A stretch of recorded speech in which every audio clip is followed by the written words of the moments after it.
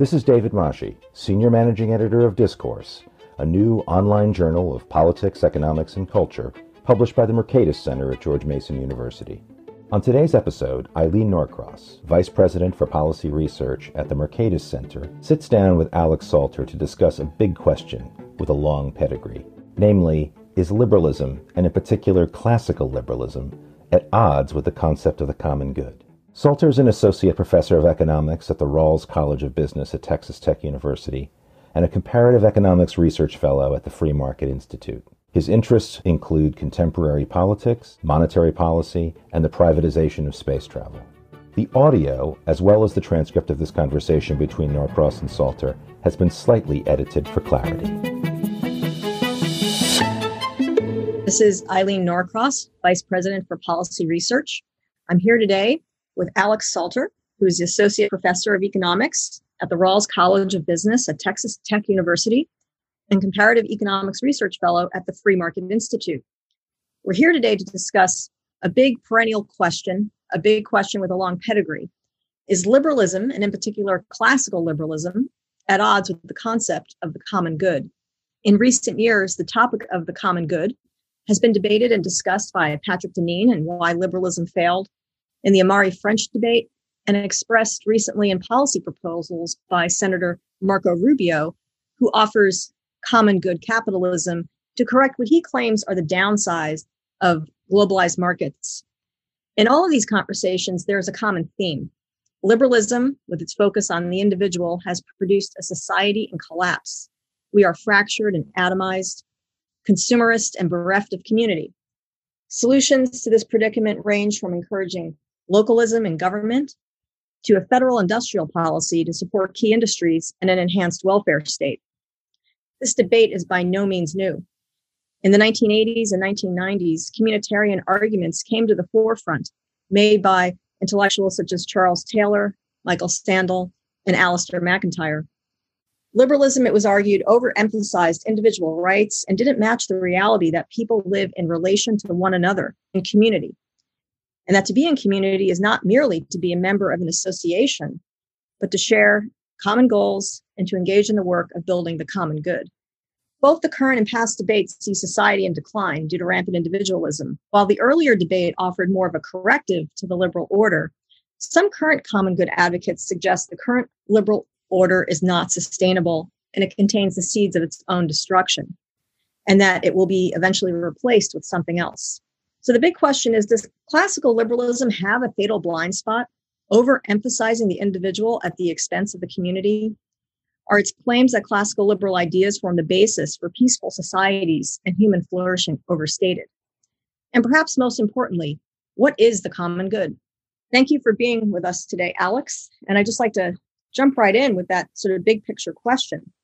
There's been this broad concern over the last several years that the governing philosophy offered in particular by classical liberalism, it's focused on protecting core rights, limited government, and the free market policies in particular that it engenders, do not support human flourishing. And in fact, they may be undermining it. According to advocates, small government free trade policies have failed people, and the pursuit of private goods has led to atomization and worsened economic inequality and contributed to the weakening of social bonds. It's not a new argument. What are your thoughts about this?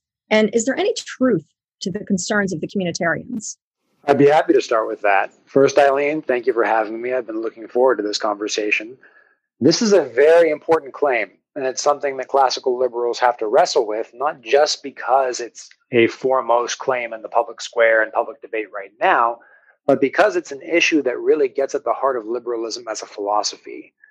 So the new conservatives, the new communitarians, they make this grand claim about the deleterious effects of liberalism, and I think that we can evaluate that claim on multiple margins.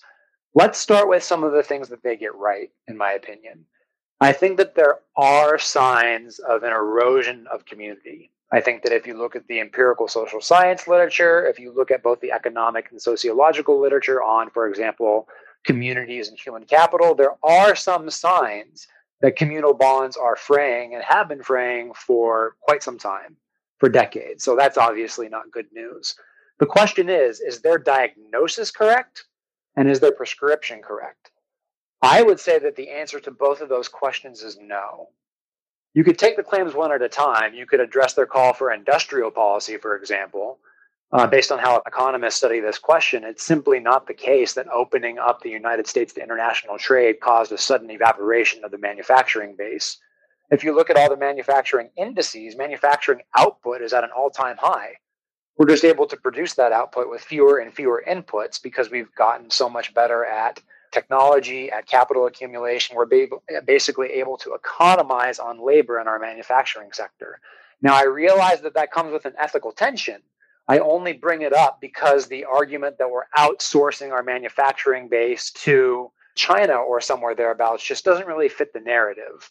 Also, I would push back against the broader claim that it's liberalism itself that's responsible for these problems. First of all, I don't think it makes much sense to talk about one big, gigantic, overriding liberalism. There are many kinds of liberalisms that arose from many various strands of the Enlightenment many centuries ago. And they are really quite different from each other. Perhaps the most different are the French rationalist strand of liberalism from the English-Scottish empiricist strain of liberalism. Many people have quibbled with F.A. Hayek's take on this, but I still think that his take is basically correct. And so once we realize just how many differences there are between these liberalisms and how differently they view questions of social organization, and in even some case, the basic question of what it means to be human, what I think the new common good conservatives are doing is focusing on one subset of one strand of liberalism, calling it the entire tradition, reading only a fraction of its authors, and then offering the least charitable interpretation of their take on what it means to live in community. So, to sum up what I just said, I think that some of their concerns are well-founded. I do not think that their diagnoses and cures are well-founded. And it seems that some of that criticism, when it does hone in on classical liberalism, and we'll get to this, even a subset of that tradition, which is mainline economics, that the idea of community is in fact not alien to the classical liberal tradition, but really it's woven throughout it. What do you think about that? I mean, the kind of arguments that the classical liberal tradition has generated that allows for, indeed, local groups, associations to thrive. So what's the tension there? I think that's basically correct. I think it's actually most fruitful to view even the various kinds of liberalisms as new theories of community. Now, it's true that many of these theories of community found themselves rigidly axiomatically on certain natural rights, but they do those to work towards a richer and fuller understanding of what is the appropriate form of social organization for humanity. Now, I happen to think that many of those perspectives are wrong. I'm very much more in the empiricist, pluralist tradition of the Scottish Enlightenment, and not very much a fan of the way of viewing society that came out from the French Enlightenment. Just a quick example. And even to that, you could talk about the nuances of the English take on liberalism, the German take on liberalism. There's even a meaningful sense in which you could talk about a Spanish take on liberalism. So I think all of these philosophies, at their heart, they are trying to understand the basis for a just social order and where social order actually comes from. They differ in their starting assumptions. They differ in the way that they relate empirical social science to sort of a priori moral claims and sort of evaluating these communal tensions. But to call classical liberalism as not concerned with community really overlooks the foundational questions that motivated the various people who called themselves classical liberals. They were anything but atomistic individualists.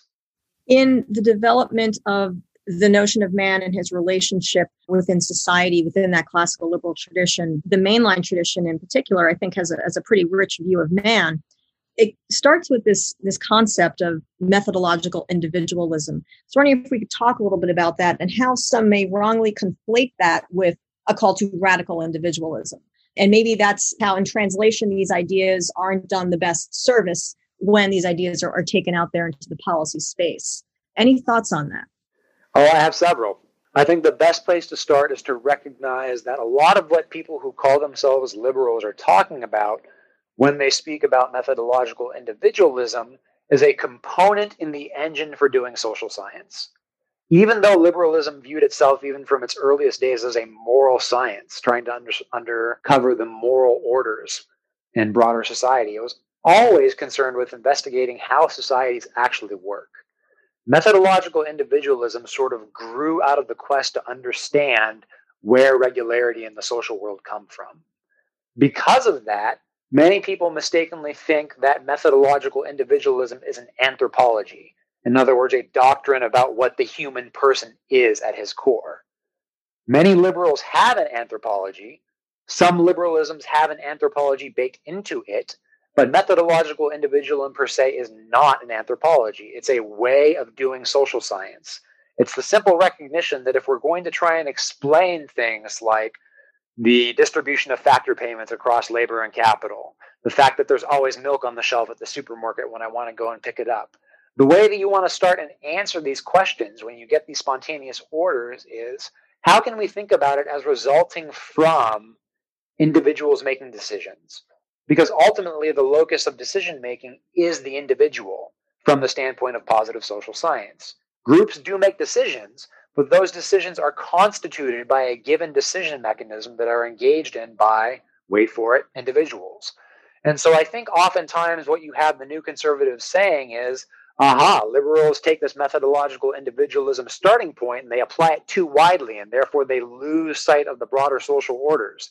No, we're trying to explain them, not exhaustively, but we are trying to come up with a social scientific explanation of where these things come from.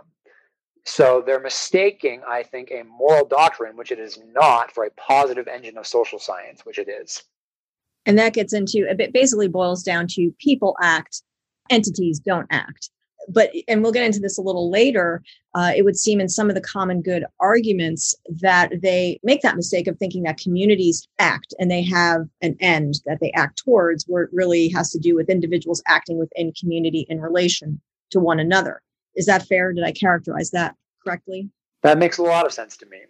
And this does also touch on moral considerations. It's not just about positive social science. Take someone like Adam Smith. If Adam Smith were commenting on society today, I think that he would be very concerned with, for example, lingering unemployment in the area that we now sometimes refer to as the Rust Belt. He wouldn't just shrug his shoulders and say, well, that's the market mechanism, right? The first thing to do is to recognize, well, no, we're not losing our manufacturing base to China. It's more due to automation and international trade. But at the end of the day, an unemployed person is an unemployed person. And if they're having a hard time adapting to new patterns of sustainable specialization in trade, that's a phrase from a book by Arnold Kling that I admire a lot. If they're having trouble adapting to that, then we need to understand where the frictions are and where the tensions are. Because in addition to advocating dynamism in society, we also have a commitment to respect the human person. And if our new economic transformations are finding a way such that they're systematically shutting out a subset of our community, that's a problem. You simply cannot read someone like Adam Smith and assume that he was a market fundamentalist. He did have concerns about the human person. What he did that's so noteworthy, what he did that's so important, is clearly separate, here's where we're going to talk about what's going on, and here's where we're going to talk about how we think about that in a broader theory of where regularity in social life comes from. So you sometimes encounter this idea that liberalism means overlooking the aspects of market activity, for example, that we don't like. Again, that's simply not in the tradition. I don't see how you can get that from reading the mainline classical liberal tradition. We'll come back to that later, I'm sure, but I'd like to pause right now and have us think about a definition or talk about a definition about the common good. It's a very malleable term. It's used by different people, sometimes to mean different things. Aristotle had a notion of it. John Locke had a notion of it as the public good of the people, meaning the protection of peace and security. John Rawls relates the common good to social justice concerns. And there's also the common good as it's understood out of the Christian tradition dating to Augustine, and as has emerged in the last 150 years in Catholic social thought. And there are still yet other variants, and the word gets a lot of play. In your work, you've looked at Catholic social thought concept of the common good. What do you think about all these multiple definitions, and what are your thoughts on how it's used, and what is a good working definition of the common good? It is a tricky concept, and many people do define it differently. Oftentimes, you see some thinkers use that as an excuse to not take the idea of the common good seriously. That's not an approach that I favor. I actually think that the Christian tradition is right on the fundamental nature of the common good. And I really don't think it gets any better than St. John Paul II's definition, which is the common good is the sum of all total conditions necessary for a community to flourish as that community. Every kind of social group has a common good, from the family to the town to the nation. And the common good, of course, doesn't make much sense if you don't believe that these entities have their own independent existence, something that I actually do believe. So that's another tension that you sometimes see people accusing liberals of, this reductionist liberal philosophy, where if you take methodological individualism too seriously, you can't believe that the family is real and greater than the sum of its parts, or you can't believe that the nation is real or greater than the sum of its parts. But of course, that's not true. It's just about focusing on what the nature of the claims are and what the question at hand is, and lastly, what tools you're going to use to address which claims. So I personally think the common good is a well-defined concept. I think it's a very important concept, and I think that it has a central role in the art of political economy, the deliberation that we have on the nature of the good society. And I say that, by the way, as someone who is not in communion with the Roman Catholic Church. So I think that these ideas are important. I think that they're worth taking seriously. I think they're especially important for liberals to take seriously, because they're a necessary part of the toolkit for having the conversations that we need to have about the tensions and problems that currently confront liberal society. One thing that's interesting about the development of CST, or Catholic social thought, is that its modern, I'd say, formation 150 years ago was really in response to the Second Industrial Revolution and the upheaval at that time, as people were moving from farms to cities and life was disruptive. And although there were overall material improvements, there was a worry about the disruption of all this to community. This led to the rise of progressivism and other philosophies and prescriptions. Is there not a similar undercurrent to some policy-driven common good proposals today? It's a reaction to these disruptions. Any thoughts on that? I think it is a reaction to those disruptions. I think it's also coming from a recognition, and this part I think is actually true, that there are socio-political fault lines in society that went largely undiagnosed up until the 2016 election. And so I think that a lot of people were using the election of Donald Trump and the movement that grew around him as an opportunity to push this richer notion of the common good. And in their defense, I think that the fault lines that they identified actually did exist in retrospect. And so now you see problems like the opioid epidemic. Now you see problems like the hollowing out of former manufacturing towns, perpetual underemployment amongst a certain class of people. These are problems. A society that takes seriously that human persons have infinite dignity and worth needs to find a way of dealing with these problems. My main objection to the common good conservatives, well, aside from my objections on philosophical grounds, which we sort of talked about already, but just on more narrowly means ends grounds, right? The grounds that economists are supposed to defend as theirs. I think that most of the proposals that they are actually calling for not only not contribute to the common good, but will actually harm it. Industrial policy is an easy example.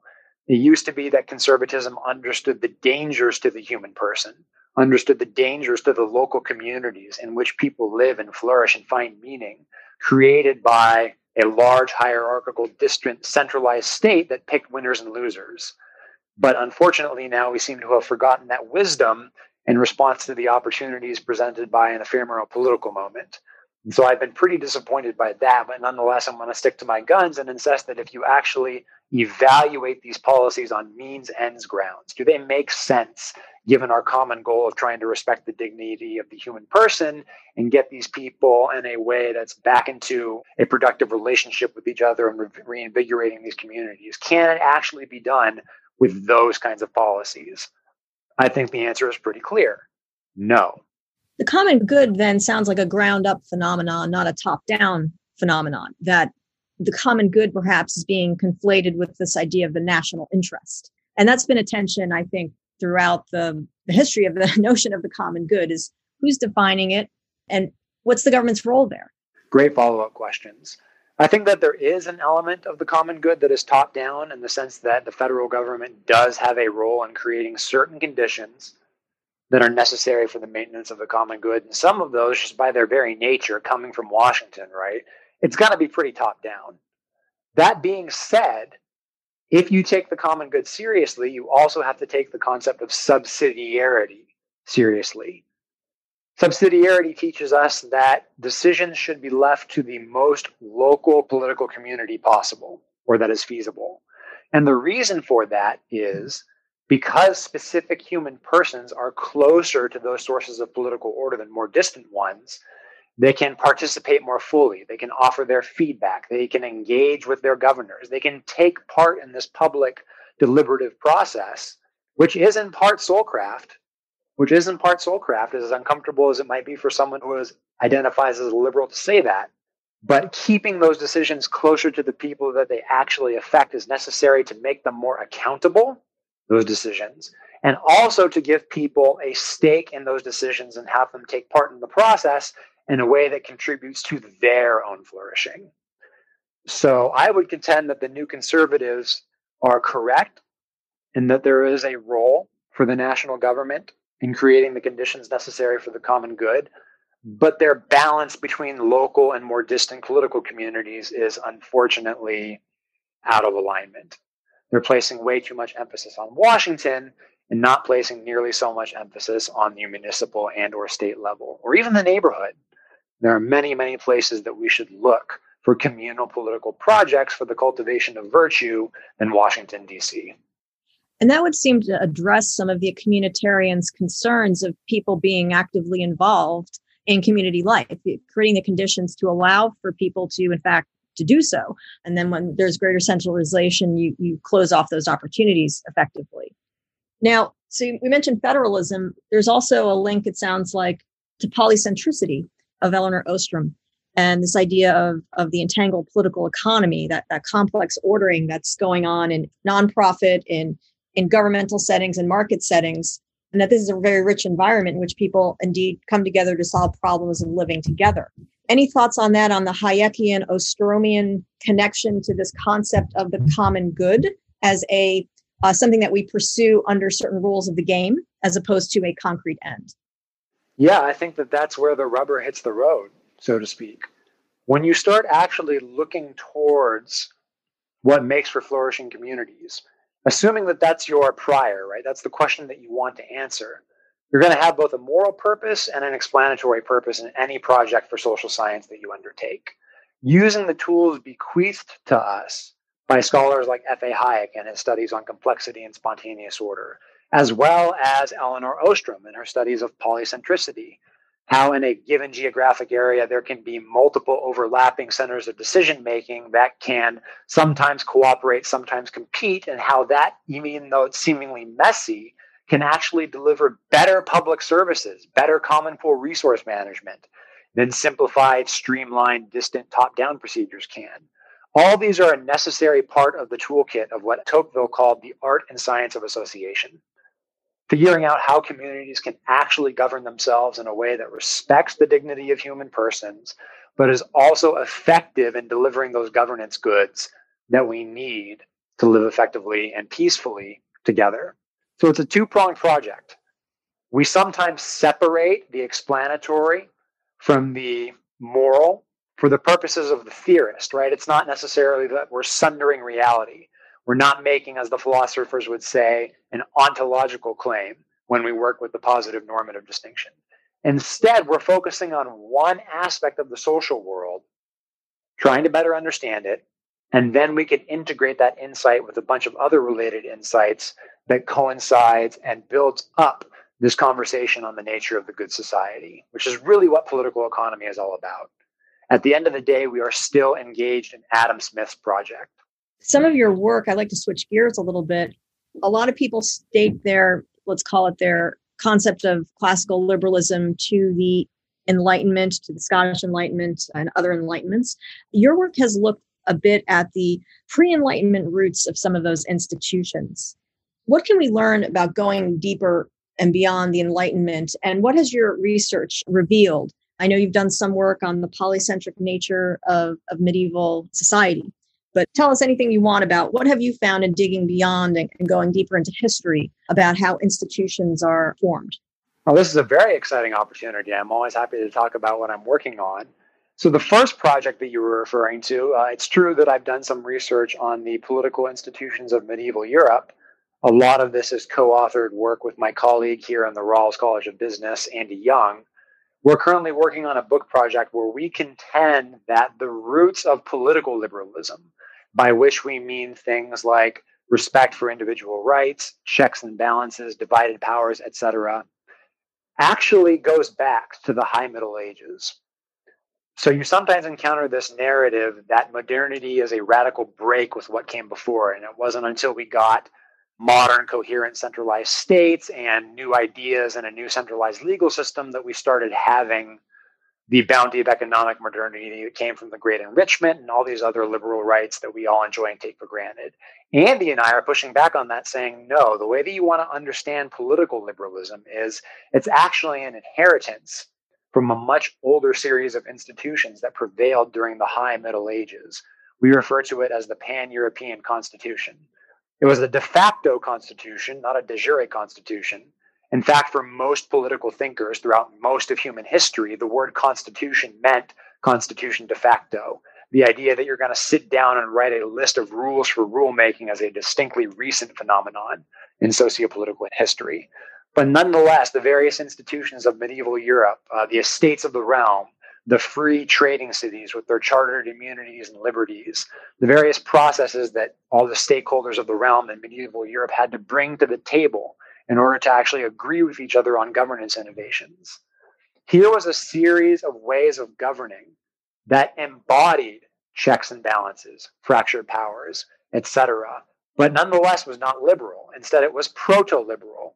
So if you look around on the landscape of medieval Europe and sort of link that to thinking in political philosophy, we think it makes much more sense to say that we got these ideas for the things that we now call political liberalism out of the experience with these decentralized, overlapping institutions that prevailed during Europe in the High Middle Ages. So whereas many economists and political science want to tell a story of discontinuities as to why we have good governance today and why we have high standards of living today, we instead tell a story of continuity. You can't understand liberalism without understanding proto-liberalism, and you can't understand proto-liberalism without understanding the High Middle Ages. That's really fascinating. And indeed, a lot of the objections to classical liberalism and even our current form of government, sometimes they start with the American founding, or they start with the Enlightenment as a failed project. But that seems to betray the fact that these institutions were discovered over time in that Hayekian process of trial and error as to what works, what doesn't work. And it's an inheritance, as you say. Is there something of the Hayekian discovery process and how those institutions came to be some of the ones that we enjoy today? It very much was a trial and error process. And let's be clear, this was in no way, shape, or form intended. It's not like the political thinkers in 13th century Europe all got together and said, hey, wouldn't it be great if XYZ institutions all prevailed at the same time? Let's work on getting that about. No, oftentimes it resulted from that most unfortunate political consequence, war. It resulted from conflict. It resulted from treaties and settlements and haggling and bargaining, and evolved over time. There was a really interesting book recently by an historian, I believe, I think his name was Walter Schneidel, but the title is Escape from Rome. And he argues that the fall and collapse of the Roman Empire was actually a necessary precondition to the political decentralization of Western Europe, which was itself a necessary precondition to overall enriched economic growth that we take for granted now. And so really what you have is a series of historical contingencies. You had a bunch of stuff that had to go right, one of which I would seriously argue is Christianity and Christendom, the spread of the Roman Catholic Church. All of these things had to happen at the same time, at the same place, and the result was a balance of powers and the bequeathing of a heritage that actually respected non-arbitrary governance. The idea that you could petition for redress of grievances, the idea that you separated in many circumstances legislative from executive functions.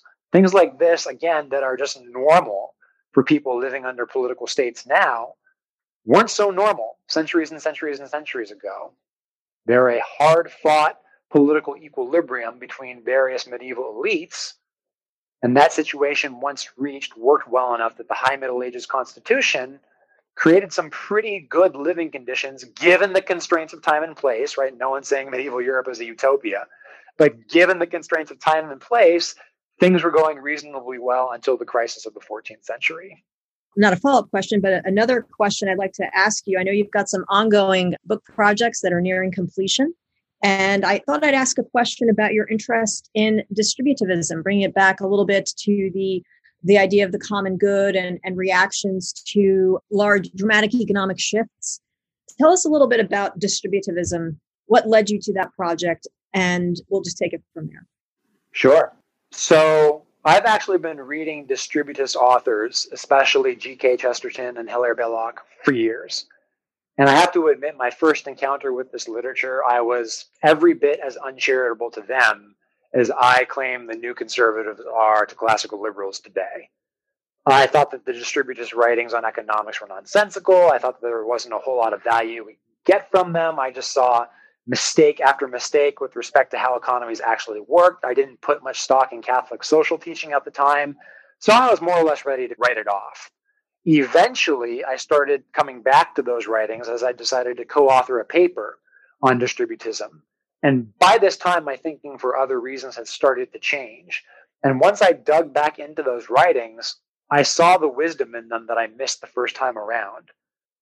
I saw the insight that distinguished between the simple laws of markets or the laws of politics, and again, what I broadly called the art of political economy earlier, right? Distinguishing the narrow means-ends arguments from the arguments about ends in the context of the good society.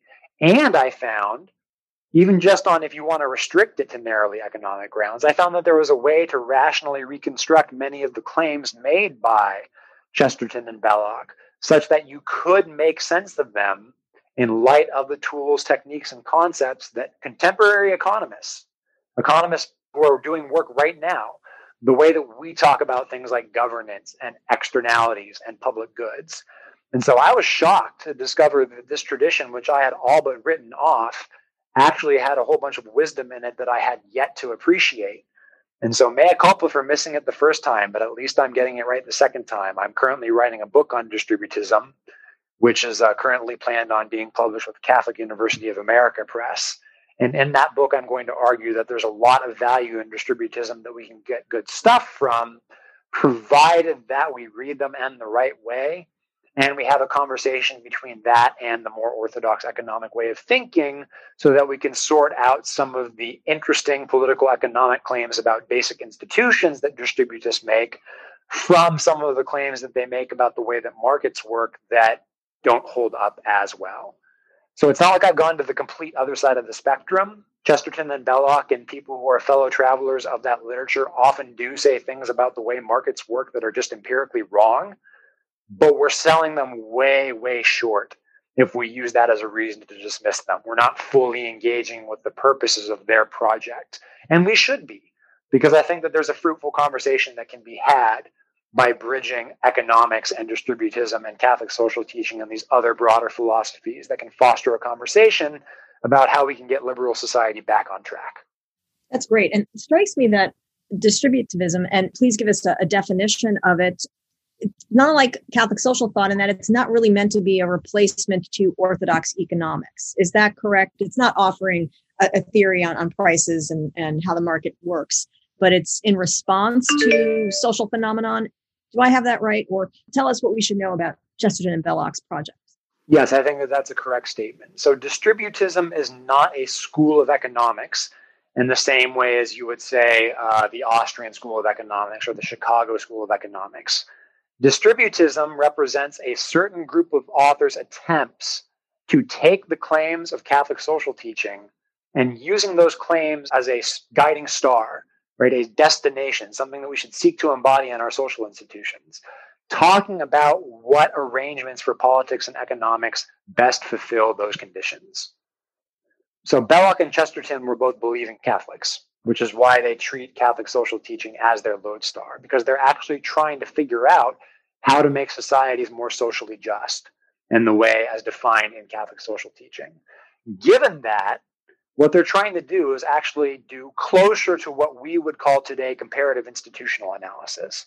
They're trying to figure out how to reorder the rules of the game such that the outcome of economic and political processes is more predictably commensurate with the flourishing of the family, and more local governance arrangements, and sometimes, actually frequently, smaller scale economic arrangements as well. And so a lot of times I think economists miss that fact. They simply read Chesterton and Belloc, who like small enterprises, and think, oh, they don't understand economies of scale, and then dismiss them. But if you read especially Belloc, the vocabulary he uses, he was clearly familiar with neoclassical economics as of the early 20th century. You just can't write him off because he disagrees with you or takes a stance on an issue that you don't fully appreciate. These authors understood the literature that they were writing in, even though they weren't talking to academic economics and weren't trying to do scholarly economics as we would define it. They were nonetheless seriously engaged in a quest to understand the institutions that constitute a good society. And their claims can be evaluated, reconstructed, analyzed in terms of the tools of modern economics. And in fact, one economist who himself was actually a very good economist, was very good with his price theory, who understood how markets worked, and still shared the concerns of the distributists and spent a large part of his career trying to advance their goals, was an economist named Wilhelm Röpke, who was a German economist whose most prominent book is The Humane Economy, written in the middle of the 20th century, a book that many, many people, including myself, come back to time and time again to sort of reconcile, okay, how can we figure out how to bring in alignment our analysis of how markets work, how politics actually do work with this broader social vision that we share. So it's not simply an appeal. And I know distributivism sometimes is characterized as kind of a romantic idea, returning to an agrarian way, small is beautiful, this sort of thing. It really, the authors are getting at what institutions give rise to the common good. Is that fair? Yes, and I do think that there's an element about it that is romantic. In fact, Chesterton is unapologetic in his romanticism, small r romanticism. But just because you're a romantic doesn't mean you're also not a realist. These two things are reconcilable, which is what they would, of course, think, given the perspective that they're coming from and given the importance that Chesterton and Belloc and the related thinkers place on reconciling principle and expediency at the basic level of social institutions. So once again, it's not right to read them as a school of economic thought. It's more correct to read them as engaged in normatively focused comparative institutional analysis, which is a perfectly legitimate project. And there's no reason that we should ignore them today. In fact, they should play a more prominent role in how we ourselves talk about these things. So one final question, or maybe just concluding thoughts, in this ongoing conversation that's emerged, and now it's becoming embedded in policy prescriptions. We started off talking about some of the books that have been written, but now this idea of common good capitalism, it sounds like that's almost a deviation from what an authentic understanding of the common good is from some of these areas of thought that are not all coming from economics, but can help to inform economics. What would you tell economists who are interested in this, people working in the social sciences, how to think about the common good in their work? Is there more work to be done here rather than just abandoning the notion of the common good as some kind of vague concept that's used to cover a lot of different things for different people? Any thoughts on going forward in this conversation that's happening out there?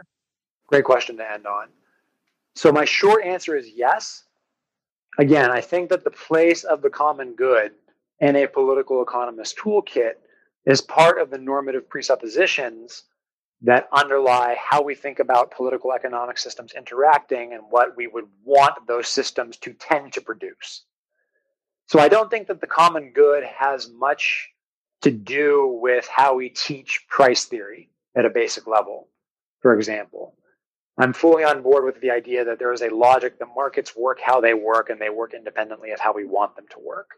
Where I think the common good enters into it is in these broader social philosophic conversations when we actually start to engage questions of what happens when we change the institutions that govern property rights? What happens when we change the institutions that facilitate the nature of political or collective decision making?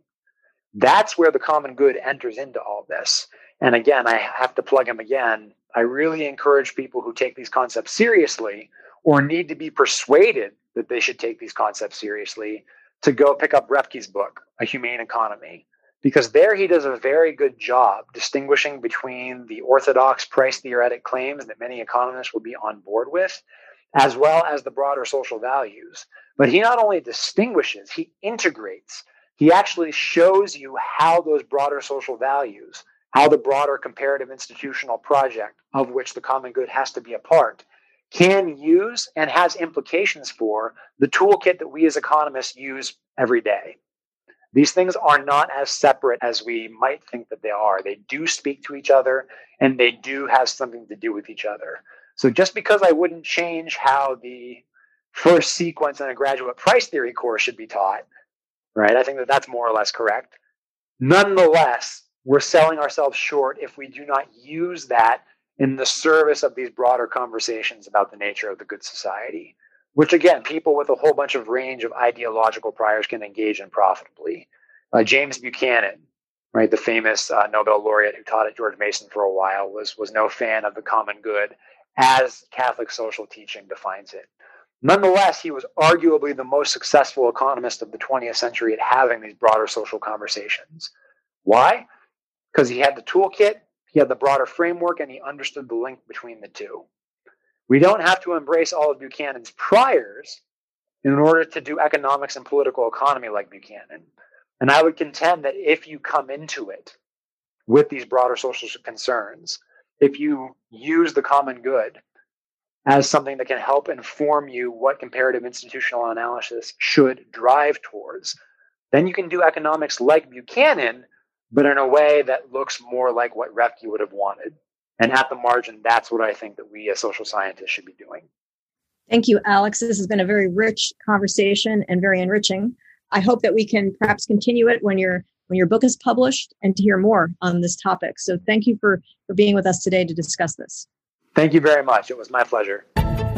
Thank you for listening to the Discourse Magazine podcast. You can subscribe to the podcast on Apple, Spotify, Google, Stitcher, or your favorite podcast app. And please feel free to share this podcast with like-minded friends and to leave us a review. We're always happy to hear from you. Finally, check out Discourse Magazine, which is available free online at www.discoursemagazine.com. Thanks again, and see you next time.